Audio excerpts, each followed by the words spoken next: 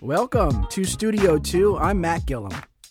Oh no, I'm sorry. I'm Avi Wolfman totally Aaron. Different. You know, I knew I'd flub something right off the bat when I came back, Cherry. Yeah. How are you? I am good, Avi. I'm Cherry Greg, everybody. Avi, welcome back. I was about to say, because mustache versus full beard. Come on, man.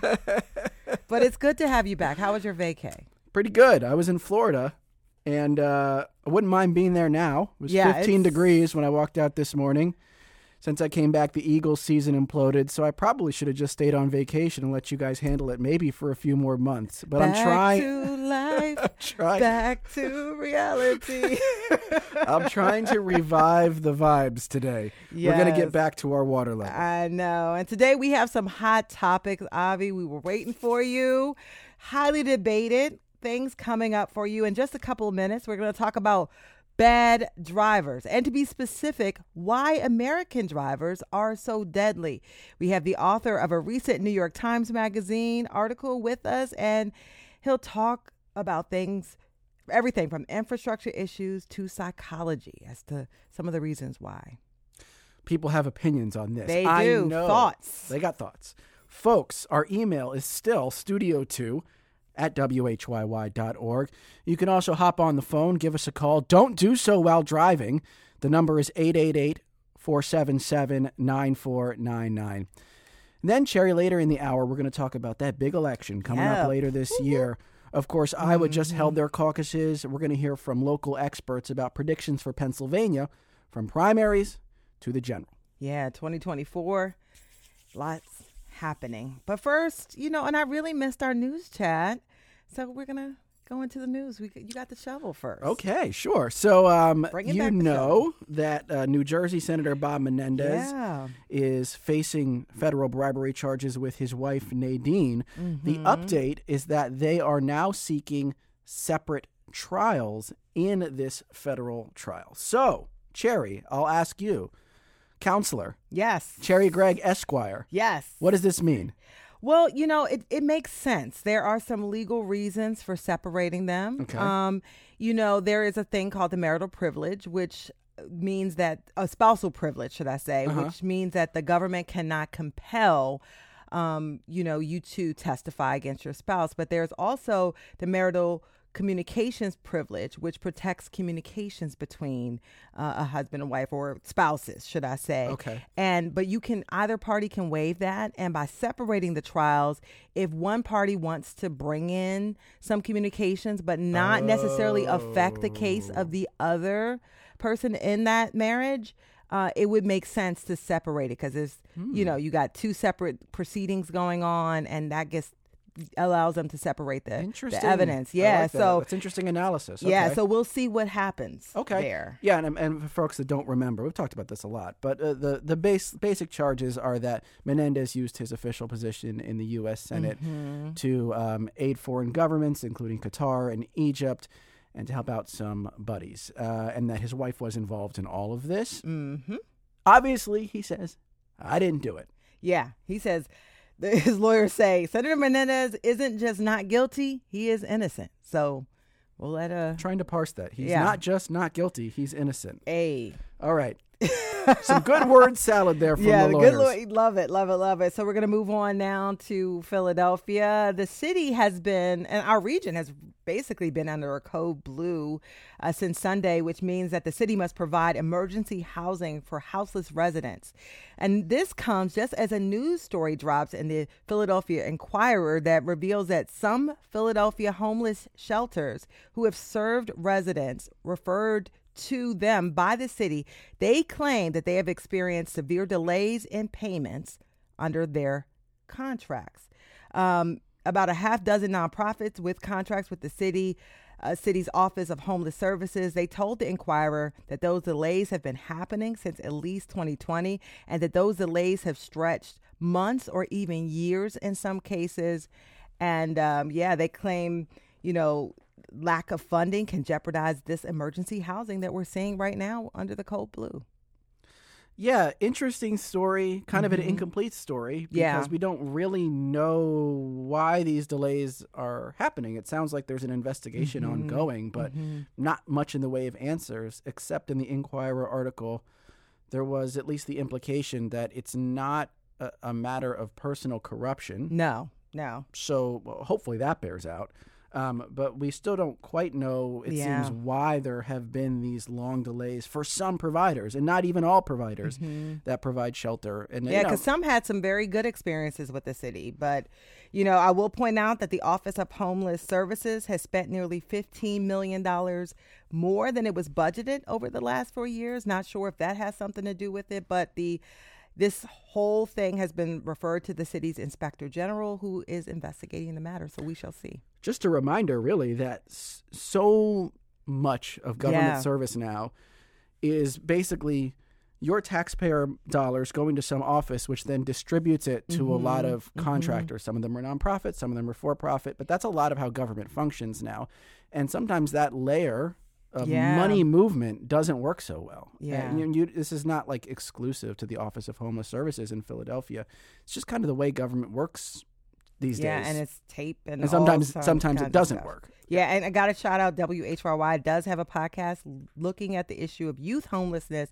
It's titled Young, Unhoused, and Unseen, and you can check it out wherever you get your podcast. We're also going to check out this story. Jerry Jordan was the longtime head of the Philadelphia Federation of Teachers, which is the main teachers union here in the city of Philadelphia. They have 13,000 members.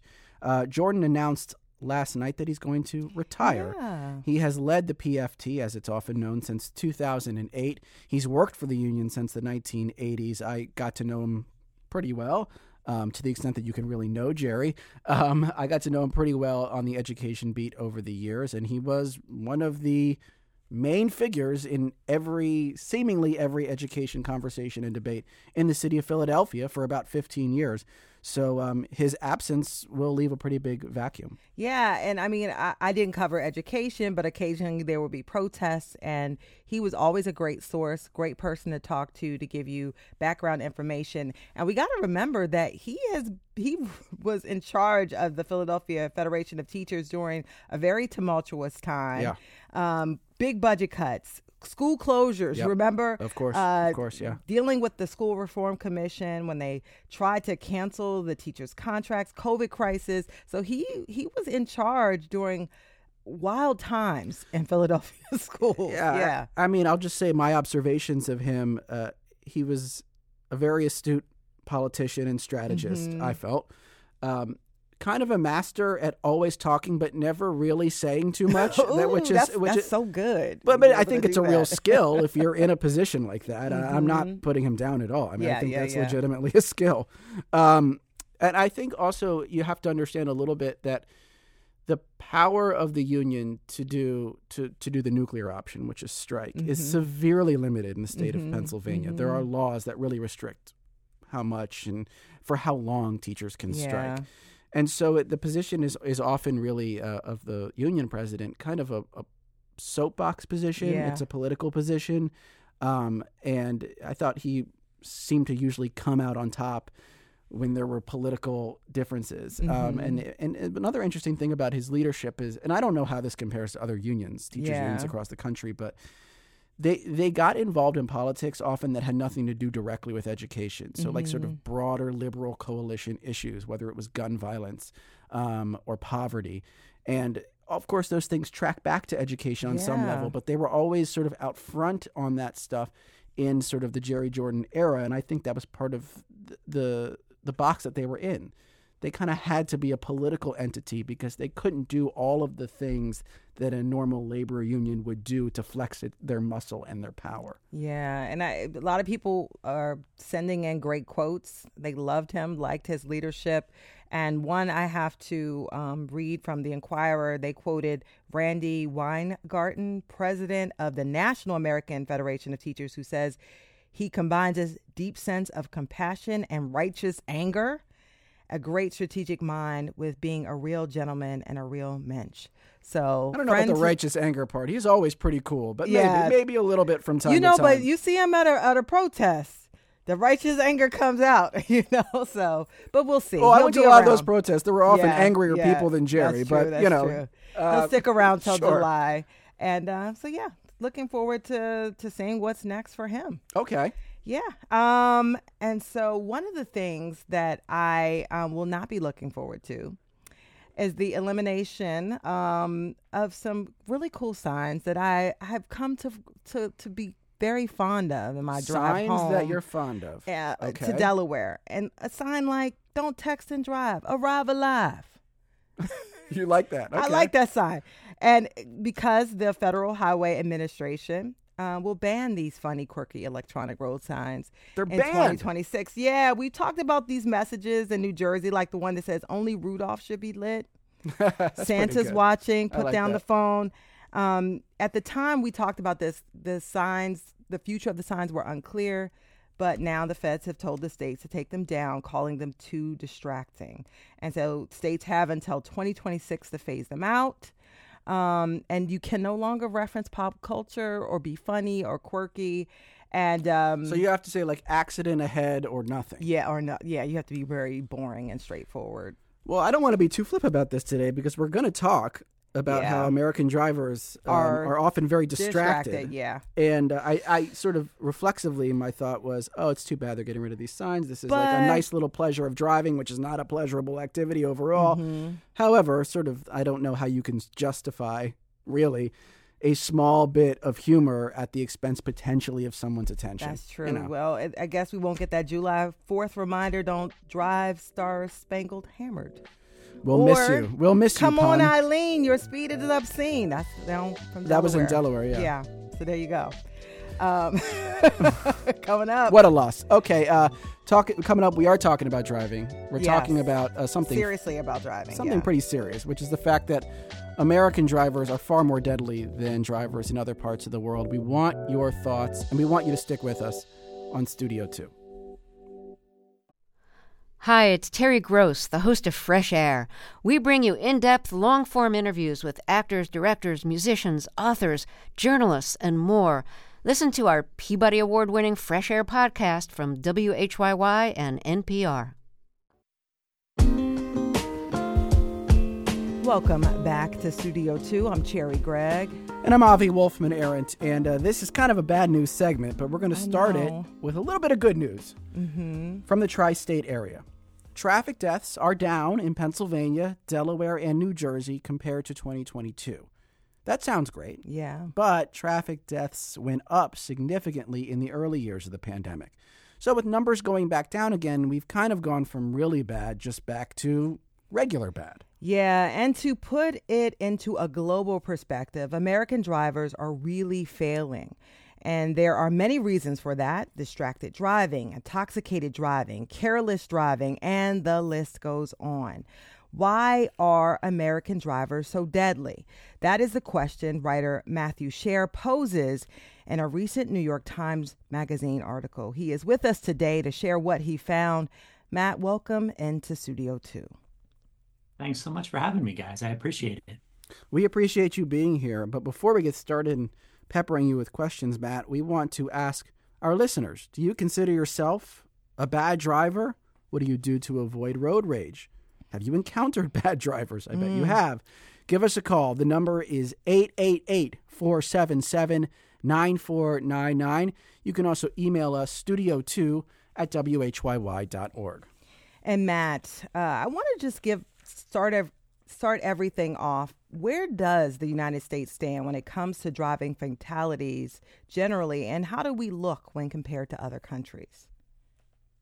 Among the worst in the world is the easiest way to say it. Terrible, right? I mean, it's hard to compare. Not every country keeps statistics in the same way we do or as accurately as we do. And roads in different parts of the world are really different. But, if we're thinking about comparing the U.S. to countries with a generally similar highway layout or generally similar roads, places in Europe, Australia, we're way behind, the bottom of the barrel. More people die on these roads exponentially than in other countries. It's a genuine crisis. Before I get into the why of that discrepancy, and I'm talking about the discrepancy between traffic fatalities in this country and Western Europe and other wealthier nations. I want to ask you, Matt, what was the story, let's say, before 2010 of traffic fatalities per capita, per mile driven in the U.S.? That's a great question. And the short answer is that we were trending in the right direction. I mean, things weren't great, right? If you look back to stats from 2010s, early 2000s, you would still find officials who would say, this isn't acceptable. We can't live like this. But it was way better than it was. And the brief history there, I'll keep this very concise.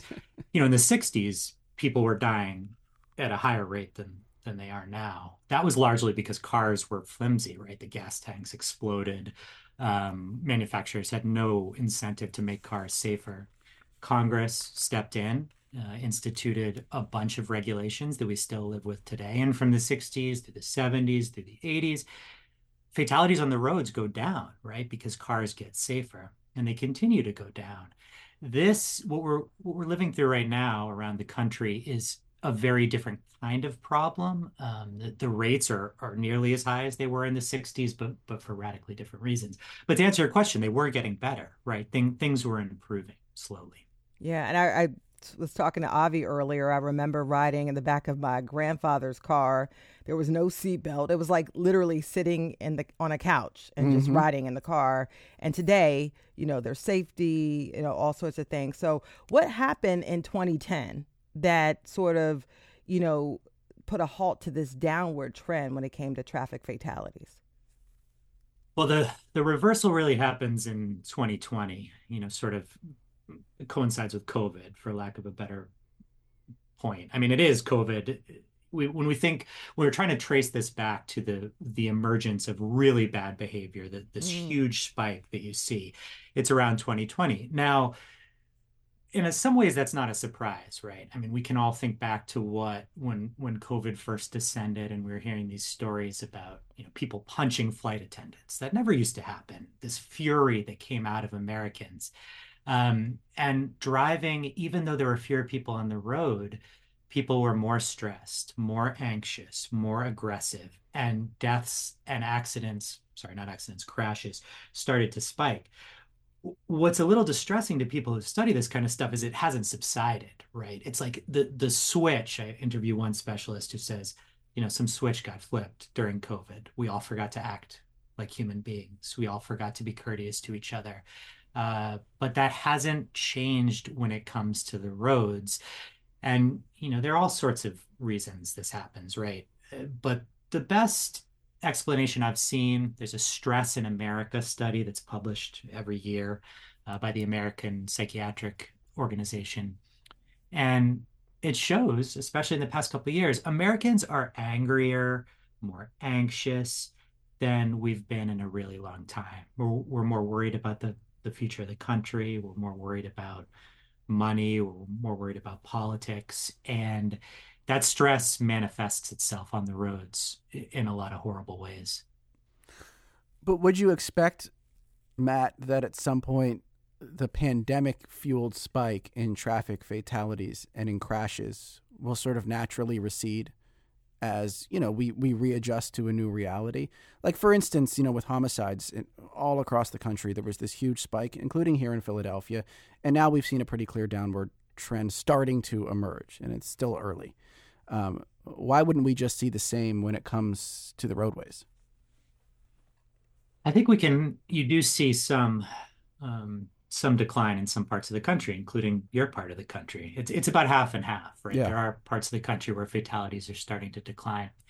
I would say that the problem is this bad driving epidemic is not, it originated with this stress and anxiety, but there are other things that feed into it. So, and other things that are not going away. Distraction, obviously, listeners will probably, that's the first question that I got when the article came out.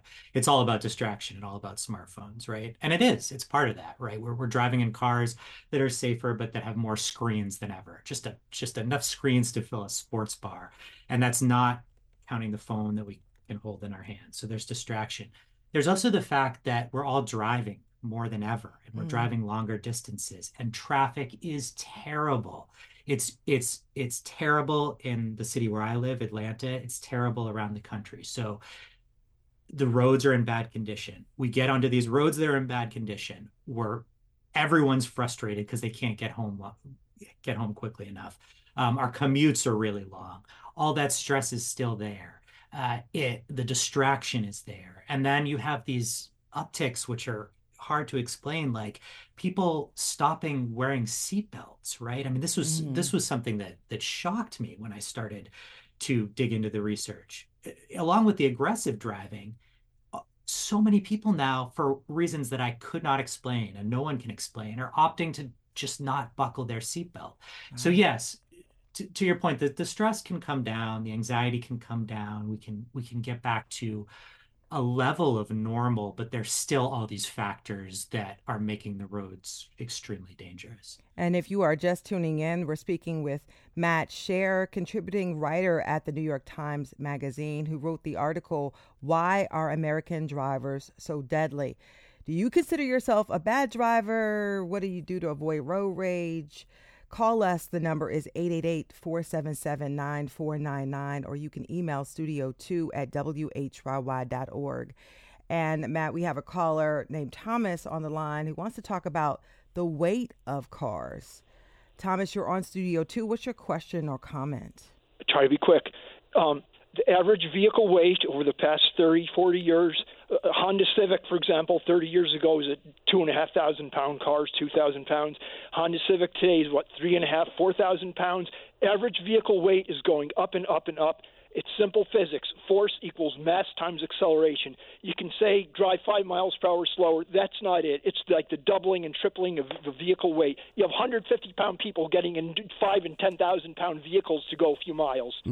Thank you. That's something you talk about in the article, right, Matt? I mean, this is absolutely something that distinguishes Americans from other countries. We drive really heavy cars. Yeah, the caller's right. I would add 2 things to what he said, which is exactly correct. Everything he said is correct. The 2 things are America has a love affair with SUVs and big trucks. It's unavoidable. We want them. Sedans are getting phased out in this country, right? Look at the big auto manufacturers. Most of them don't make many sedans anymore. They make big SUVs, and as the caller says, the SUVs are getting bigger. The thing that he didn't add, which I would add, is that cars are also getting faster, extremely so. I recently drove one of these new Teslas that can go to 60 miles an hour in 2 seconds. That is race car technology. That is a weapon. That's a weapon. And you don't need a special license to get in one of these cars. But is there a way to do anything about that from a policy level, Matt? And sorry to cut you off because, there was at one point a push for the federal government to regulate certain aspects of car design in the 1960s to make cars less dangerous. But that feels like a little bit of a third rail, telling someone you can't drive a car of a certain weight or a car that goes a certain speed or accelerates to this amount. Do you think realistically that's something that we can legislate in this country? No, I don't. I mean, I agree with you. It's analogous to the gun debate, right? I mean, there are plenty of people draw these comparisons. We know how to stop gun violence in the U.S. if we really wanted to, and we know how to stop a lot of these fatalities, car fatalities in the U.S. if we wanted to. Some of it would be what you said. You regulate the speed on automobiles. You have more speed cameras like they do in Europe, and you up the enforcement and up the ticketing. That is just simply. It's a pipe dream, right? I personally do not believe that could happen in the United States in 2024. Could it have happened in the 60s when these laws were first passed, when we had an extremely progressive Congress? This is the same Congress that passed all these laws that passed the civil rights legislation. Could something like that happen today? Fat chance, basically. I just don't think it's possible. And I just want to jump in. There's an email from Leah who says it's because of smartphones. We're talking about distraction here.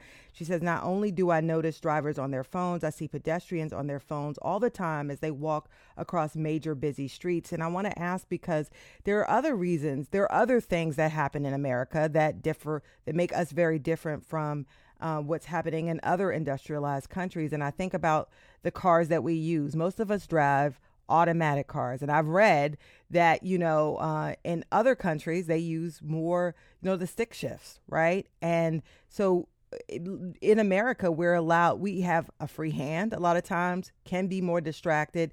Does that weigh in to why, you see more fatalities here, and it's such a stark difference than what you see in other countries?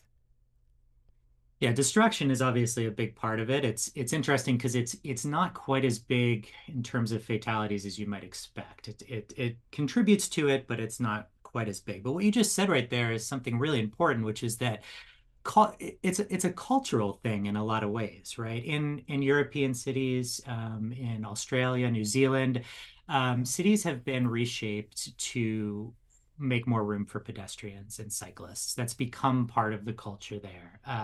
In Copenhagen, for example, it's a city of bicycles. There are some exceptions. New York is a good example, but even there's been hard pushback. We are a culture of cars. We drive everywhere we go. We've made it purposefully hard over the past, 6 or 7 decades to get anywhere that does not involve a car. It's very hard for a lot of people in America to walk to work, to walk to school, to even take a train to school. Yeah. We put people in their cars. That's where we live. And, this is sort of the result. So I think, I hate to get really doomsday-ish about it, but it's true. It's like we're a little pessimistic here, Matt. Yeah. We can make some changes. We can make things better, but this is kind of what we've chosen for ourselves, right? This is how America is shaped right now. And that's kind of what I want to get into now with a caller. And I'm going to bring in Hollis on line 1. But before I ask Hollis about their question, we talked about some of these things that won't be politically palatable. I hope we can get into some ideas for solutions that might be bipartisan and might work. And perhaps Hollis has some ideas for us. Hollis is on line 1 and wants to talk about enforcement. Hollis, you're on Studio 2. What's your question or comment? Hi, my question is, I moved from California to Pennsylvania several years ago, and where drivers don't stop at crosswalks. In California, the fine for not stopping at a crosswalk is very, very high. In Pennsylvania, it's very low, and it's never enforced. So my question is ticketing and fining a deterrent to reckless driving? That's a fascinating question. I'll bring you in now, Matt. Is that something that we could accomplish? Let's imagine that we can't touch weight, we can't touch speed, we can't totally change the design of our cities. Is that a lever we can pull? Enforcement?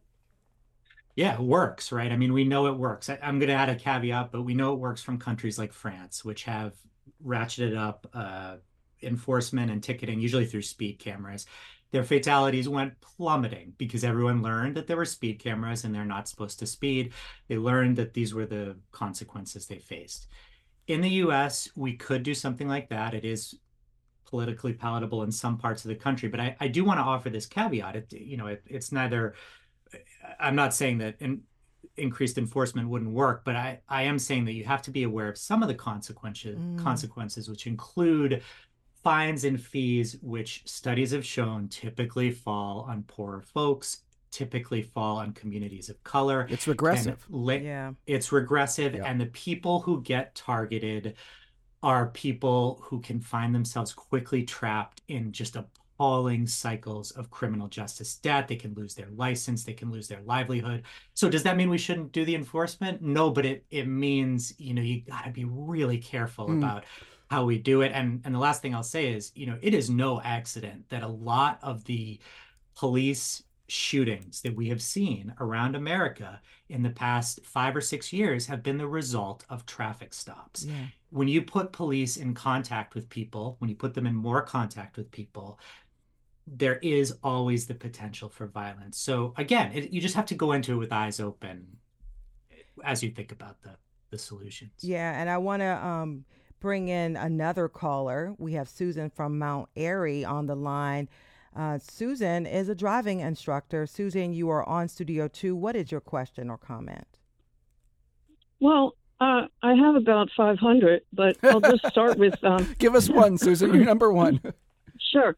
I'm wondering if Matt has ever sat in the car with a driving student, especially in Pennsylvania, let's say a 16-year-old who's now ready to learn how to drive in the car. And well, I would imagine Matt hasn't. Yeah, but what's your point here? Well, here's the problem. Here's one problem.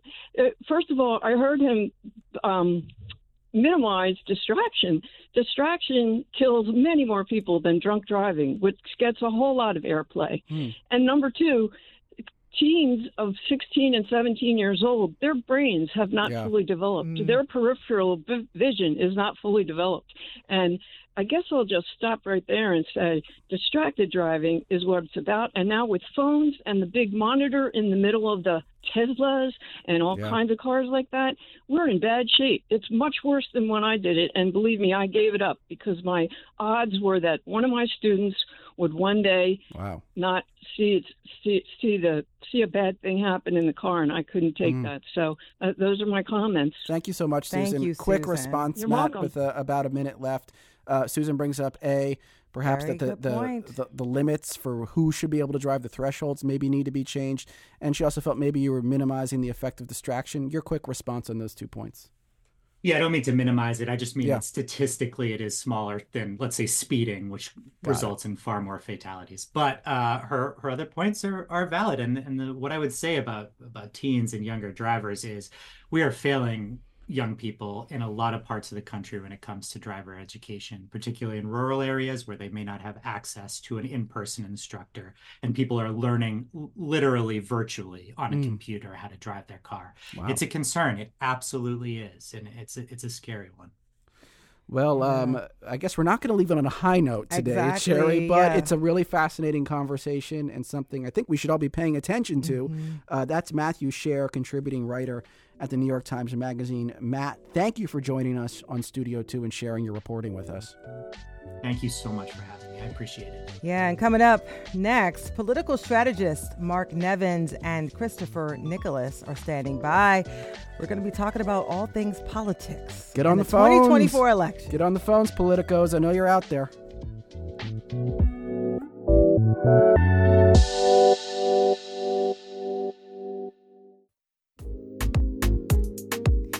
Welcome back to Studio 2. I'm Cherry Gregg.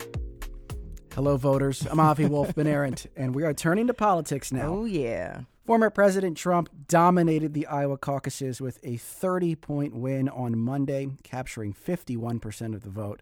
Now the candidates are headed to New Hampshire for next week's primary, but can any of them stop Trump? Governor DeSantis and Governor Haley are the only two who look remotely viable. Still, it sure looks like we'll have a Trump-Biden runoff this November. And a lot of voters are not thrilled about that. With us now are two seasoned Pennsylvania political consultants to talk about the Republican primary and what's looking like a Trump-Biden matchup this year. We have Christopher Nicholas, a GOP political consultant and podcaster. Christopher, welcome. Hello again. Thanks to be with you guys again. We also have Mark Nevins, a Democratic strategist with Dover Strategy Group. Mark, welcome. Hey, thanks for having me. And we want to hear your thoughts about the race and the candidates. Are you voting in the Republican primary? Who do you like? Are you one of these undecided voters? It's a rare breed. If we can find you out in the wild today, give us a call. Email studio2@whyy.org or call 888-477-9499. So first off, I want to start by taking a look at the Iowa caucus results. Trump dominated. We heard that. Ron DeSantis came in a far second, followed by Nikki Haley, a close third. All other contenders have essentially dropped out of the race. I want to start by playing this clip from Trump after his Iowa win. We're going to drill, baby, drill right away. Drill, baby, drill.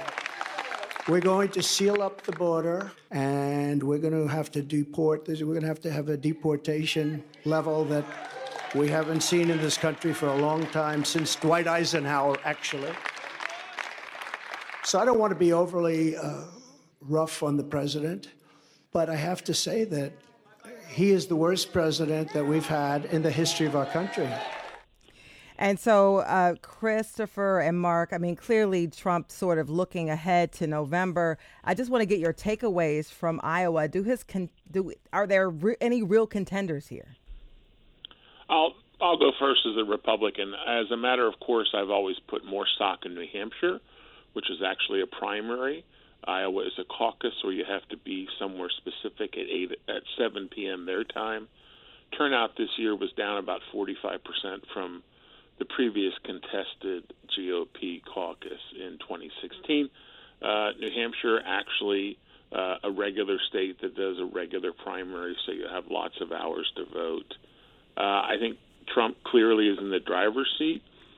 New Hampshire will be a big test for the other two, for former governors Haley and DeSantis. And in Iowa, half the people voted for Trump and half the people voted for somebody else. So it'll be interesting to me to see what that ratio is next week in New Hampshire. Look inside your crystal ball here, Christopher. What would you need to see in New Hampshire to convince you that this could become a real race?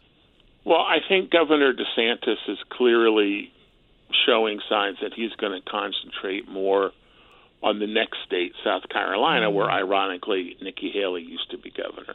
So in New Hampshire, with Chris Christie dropping out and then Vivek Ramaswamy also doing the same thing, it's not actually, but really it is a two-person race. So what I would look for, whether I was Team Trump or Team Haley, is who wins, but if Trump wins, is the margin significantly less than what it was before in Iowa. The most recent poll I saw, I think from CNN, had Trump up about 44 to 40. So that clearly is in a totally different neighborhood than what we saw in Iowa. Yeah, and I want to get Mark's takeaways from the Iowa caucus. I mean, would a Biden campaign even be thinking about the contenders at this point? Because it pretty much looks like it's going to be Biden-Trump again. Oh, I suspect that the Biden campaign assumes and is planning to run against Donald Trump in 2024. But I do think what Christopher made a couple of really important points, I think, one of which is that the Iowa caucus, because it's first, always gets a lot of attention.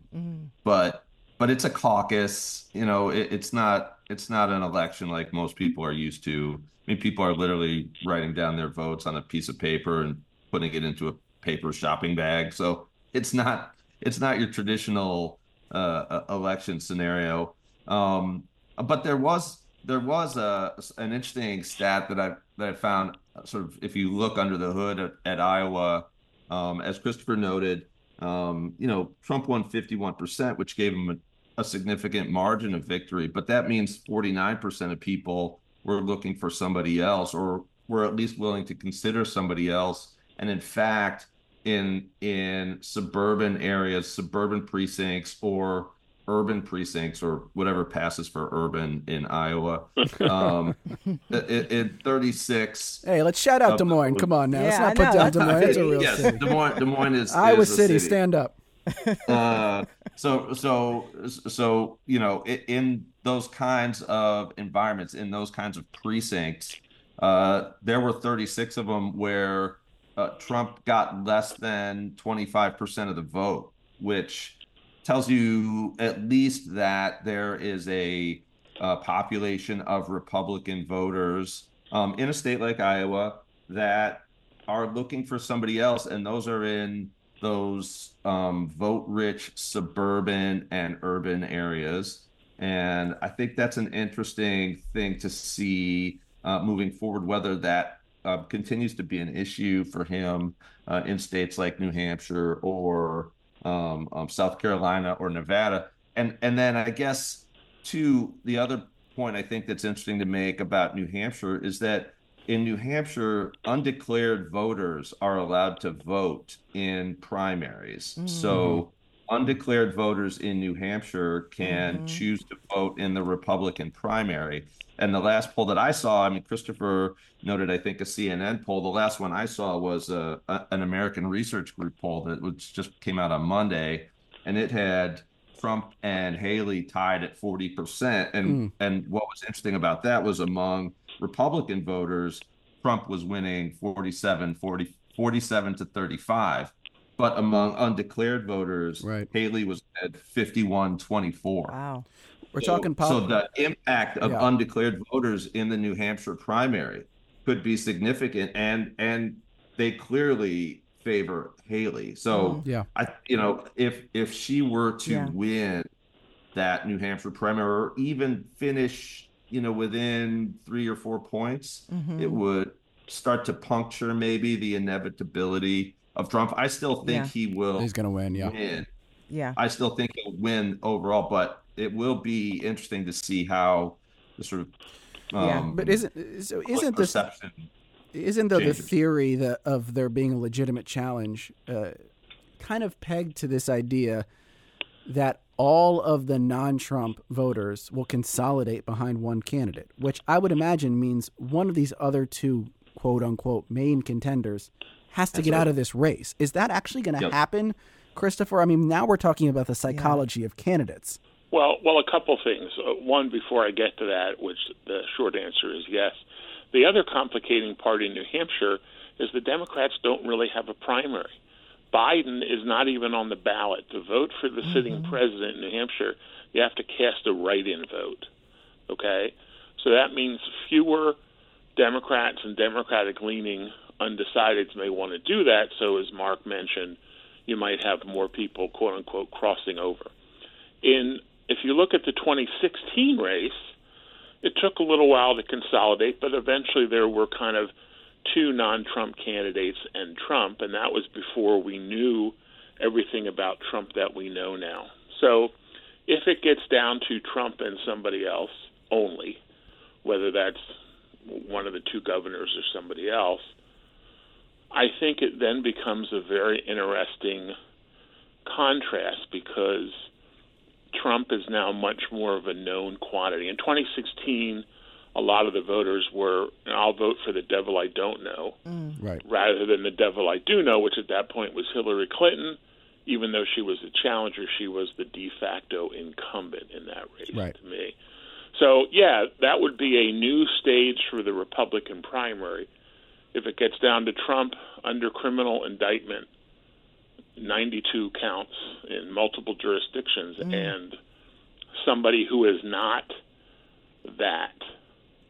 So that is a whole new sphere. Now, whether it ultimately changes the course, I don't know. I am personally not one of those Republicans who thinks we have to get this all over with right away. We have.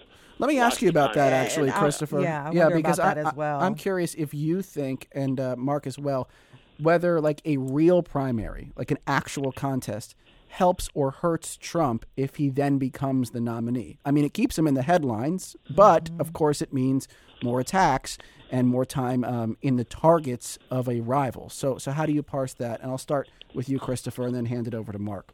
Well, this will be my 21st cycle in this business, and I remember, what's the phrase, I'm old enough to remember when people called Donald Trump the Teflon president because nothing stuck to him, quote unquote.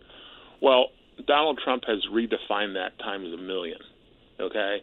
All of the things that's been thrown at him, fairly or unfairly, things he did or didn't do, et cetera, and here he is in the polls, tied or beating Biden in a lot of places, which says a lot about the weakness of both of them. I mean, I think we're in a situation, Mark, I'd be curious to what you think. I think a lot of people, professionals, look at it and say, Trump is the only Republican who could lose to Biden. And Democrats say Biden is the only Democrat who could lose to Trump.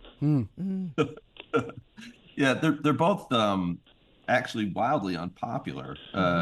In every poll you see that they're both have unfavorables in the high 50s, which is just astonishing. It's terrible. I guess I would say I think I agree with Christopher that all of the stuff that's been thrown at Trump doesn't seem to impact his standing in the polls, although I think it all sticks to him. I'm not sure he's Teflon. He may be Velcro because there is just no getting away from all of the things that he's been accused of. But I do think that to get it to your core question there about what needs to happen in order to sort of change the pace of this election, one of DeSantis or Haley will have to drop out. If Haley finishes close in New Hampshire, it's going to change the dynamics. It's going to change the pressure on DeSantis. And if that gives her momentum heading into her home state of South Carolina, it's going to be even harder for DeSantis to not get out of the race. And then once it becomes a two-person race, this could go on for a while. And to Christopher's point, the primary process is not necessarily a bad thing. I mean, people don't like it if you're inside the bubble of the party because, it's expensive, but you suck up all the oxygen. All the conversation's going to be about the Republican candidates. And I want to kind of bring the light on Pennsylvania because I know our primary is a ways away. But if it got down to a two-person race and one of the governors were actually able to make it here to Pennsylvania, the polls show that, between a Biden-Trump matchup, they're very close and within the margin of error. Also, a DeSantis-Biden matchup would be the same way, but that, Biden would do very well against Nikki Haley. And this is according to a survey from The Telegraph. Just your thoughts on what would happen here in Pennsylvania if someone other than Trump made it to the finish line, even though it doesn't look like it. Well, I will start by quoting a former longtime client and boss of mine, Arlen Specter, who would say that it would make it a spirited, that was one of his favorite words, a spirited Republican primary here. I would ask people to hearken back to the 2008 Democratic primary, Mark, you may have been involved in that, where it was essentially a two-person race between then Senator Obama and then Senator Clinton. And that was a very spirited affair because it kind of cleared up that that's who it was between a couple weeks before Pennsylvania. On the Democratic side, there was a big gap between whatever state came before and us. I think that would be the same case on the Republican side because you have people from all over the country saying, boy, this is it. This is our Battle of Gettysburg, so to speak, to come in and, really, quote unquote, make a stand. You could have people from both sides saying that. So, that'd be terrific. We'd have even more attention on Pennsylvania. It would help our economy. I'm all for that. Like Mark, I think primaries can be good things too. Yeah, and that 2008 primary with Obama and Hillary was a great example of that. That by the time Obama got out, he had operations in place in states he may not have had operations in place had he not had to go through that primary process. They were all warmed up. They were all ready to go. There was an advantage to the exposure he got in those states leading up to the general election. So, yes, it's expensive. It can be bruising, but there is an upside to a prolonged primary. He's fired up and ready to go. That was Obama's tagline second time around, right? That is. One more question for you, Mark, as we get out of here. If it is indeed Biden versus Trump in the 2024 general election, do you think Biden's strategy will tilt more toward just keeping the people that voted for him in 2020, sort of reassembling that coalition? Or do you think he'll try to aggressively court more of the folks who voted for Trump but maybe holding their nose a bit in 2020? Which way do you think he leans in about 30 seconds? Yeah, I think it starts with holding his coalition from 2020, but he can't just do that. He's going to have to grow it. And I think the results in Iowa show that he has some opportunity in the suburban areas to get those independent or even moderate Republican voters. Well, that was Mark Nevins, Democratic strategist. We also heard from Christopher Nicholas, GOP consultant and podcaster. Thanks to both of you for joining us today on Studio 2, and perhaps we'll see you again before November. I'm sure we will. Thank you. Thanks for having us. Yep. Well, that's it, Avi, for our show today. Your first show back from vacation. Yeah, just stretching the muscles again. That's right. I'll be faster tomorrow.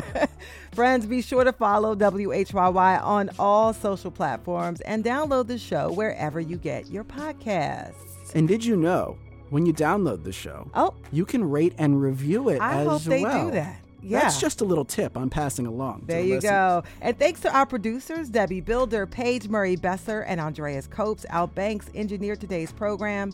From Studio 2 at WHYY in Philadelphia, I'm Cherry Gregg. And I am, and I know this, Avi Wolf-Maneret. Okay. Thank you for joining us. We will talk to you tomorrow.